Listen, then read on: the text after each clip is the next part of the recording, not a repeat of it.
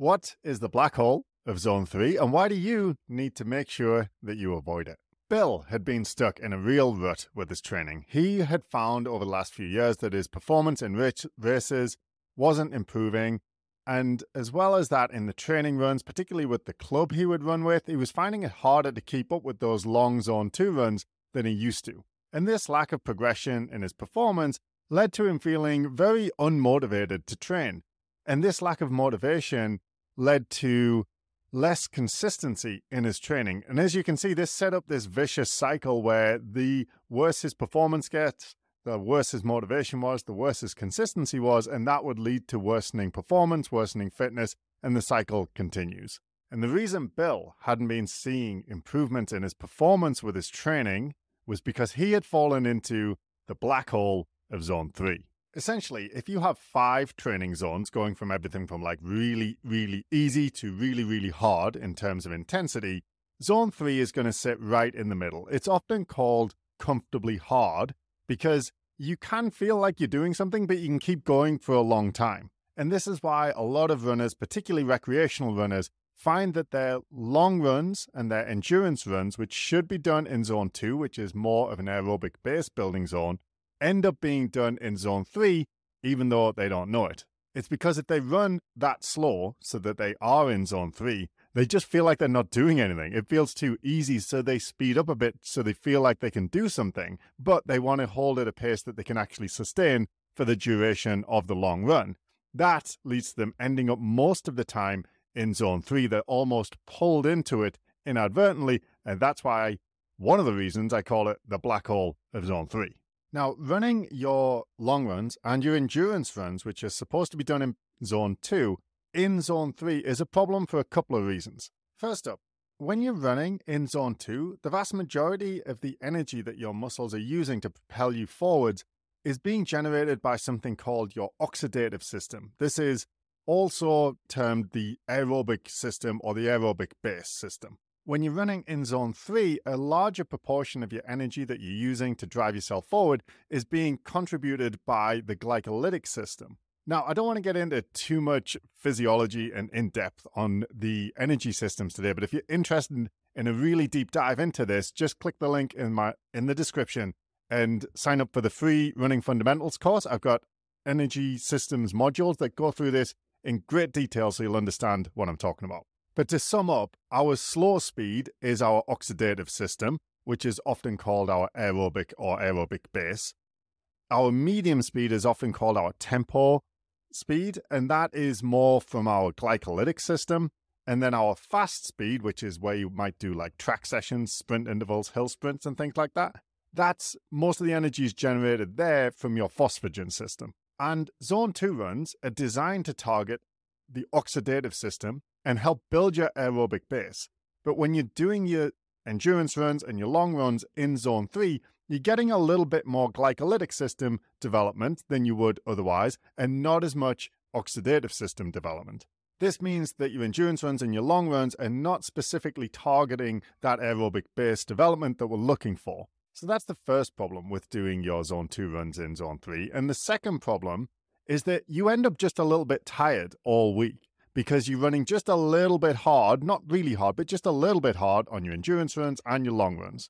The problem here is that mild fatigue when it comes to your higher intensity interval days, which you should be trying to hit zones 4 and 5, means that you can't quite hit the same peak pace during those, let's say, Zone 5 intervals because you're still just a little bit tired from the other runs that you've done earlier in the week.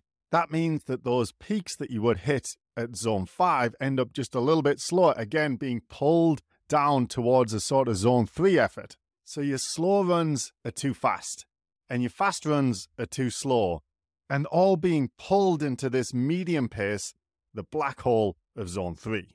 Now, to fix this problem for Bill, and the way you can fix it yourself, is that you need to develop or acquire specific customized training zones for you for heart rate and for pace. And the way I suggest that you do this, and the way I do this with our athletes, is to do a 20-minute time trial.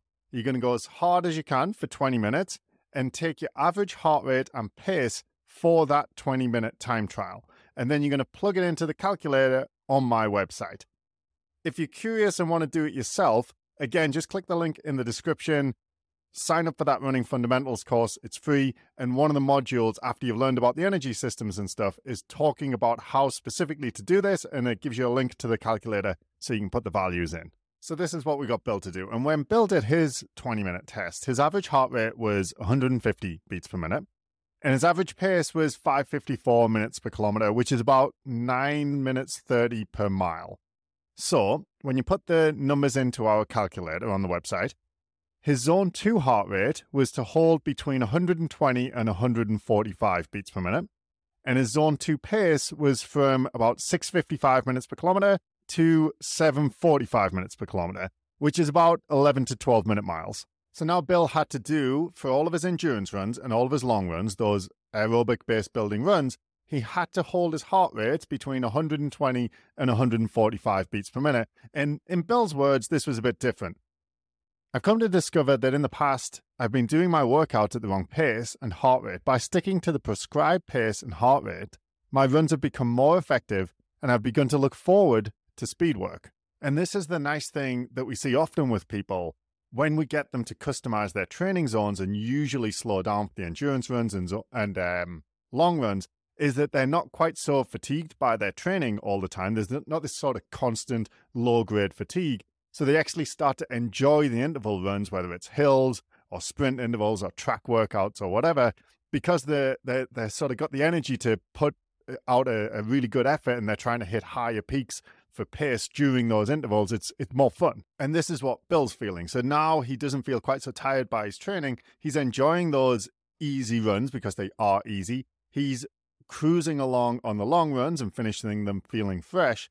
And then when it gets to those zone 5 runs, when we ask him to go as hard as he can, he's hitting higher paces. And that's really encouraging. So now he's going to get those oxidative system developments that we were looking for by slowing down into zone 2 for his long runs and then his endurance runs. He's going to be getting his energy from a larger proportion from the oxidative system. So the stimulus to develop that oxidative system, or the aerobic base, which is essentially the same thing, is going to be stronger. So he's going to be more effective during his base building.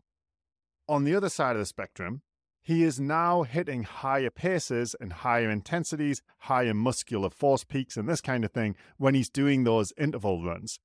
What this is going to do is stimulate more time using energy in greater proportions from that phosphagen system. So the phosphagen system is going to be stimulated to develop further so that this raises his ceiling essentially. By doing those fast workouts really fast, he's raising the ceiling on what he's capable of so that then his lower paces have more room to move up because the ceiling has been raised. And now we're going to need to repeat that 20-minute test to calibrate Bill's zones every 3 months or so. Like, you can do it more often than that, but if you're thinking, I just want to make it simple, if you do it every 3 months, that's like 4 times a year. So if you're like in the business world, you could do it every quarter. And that'll allow you to calibrate your training zones regularly for heart rate and pace because they should match. So if you're doing a long run and you're keeping your heart rate in zone 2 and you've got pace zones, which you can get from our calculator for free doing that 20-minute test, you should see that the pace zones match. After a few months, like 2 or 3 months of consistent high quality training, you should see that at the same heart rate, so the same zone 2 heart rate, the pace that you can hold ends up being a bit higher. And that will mean that your zone 2 heart rate may result in you running in a pace that's in zone 3, meaning that you need to recalibrate your heart rate zones. And all you do is you do the 20-minute test again, plug the results in, and you'll get new results. So you'll get different pace zones, but your heart rate zones will usually stay about the same because now you can run faster at the same given heart rate. As for Bill, when we started working together a few months ago, he felt disheartened with his training, with his lack of progress, with his inability to be consistent, and he felt overall just unmade to keep up with his training. But now that he's avoiding the black hole of zone 3, he's getting fitter, he's getting faster, he's not so fatigued all the time, he's going harder on his hard workouts, he's going easier on his easy workouts, and he's enjoying his training, which is the most important thing, because that's allowing him to get that motivation back. Now that he's got the motivation back, he can remain consistent, and he's been incredibly consistent in the last few months with his training. And if he keeps that up, that's when he's really going to see his fitness and his performance really start to shine.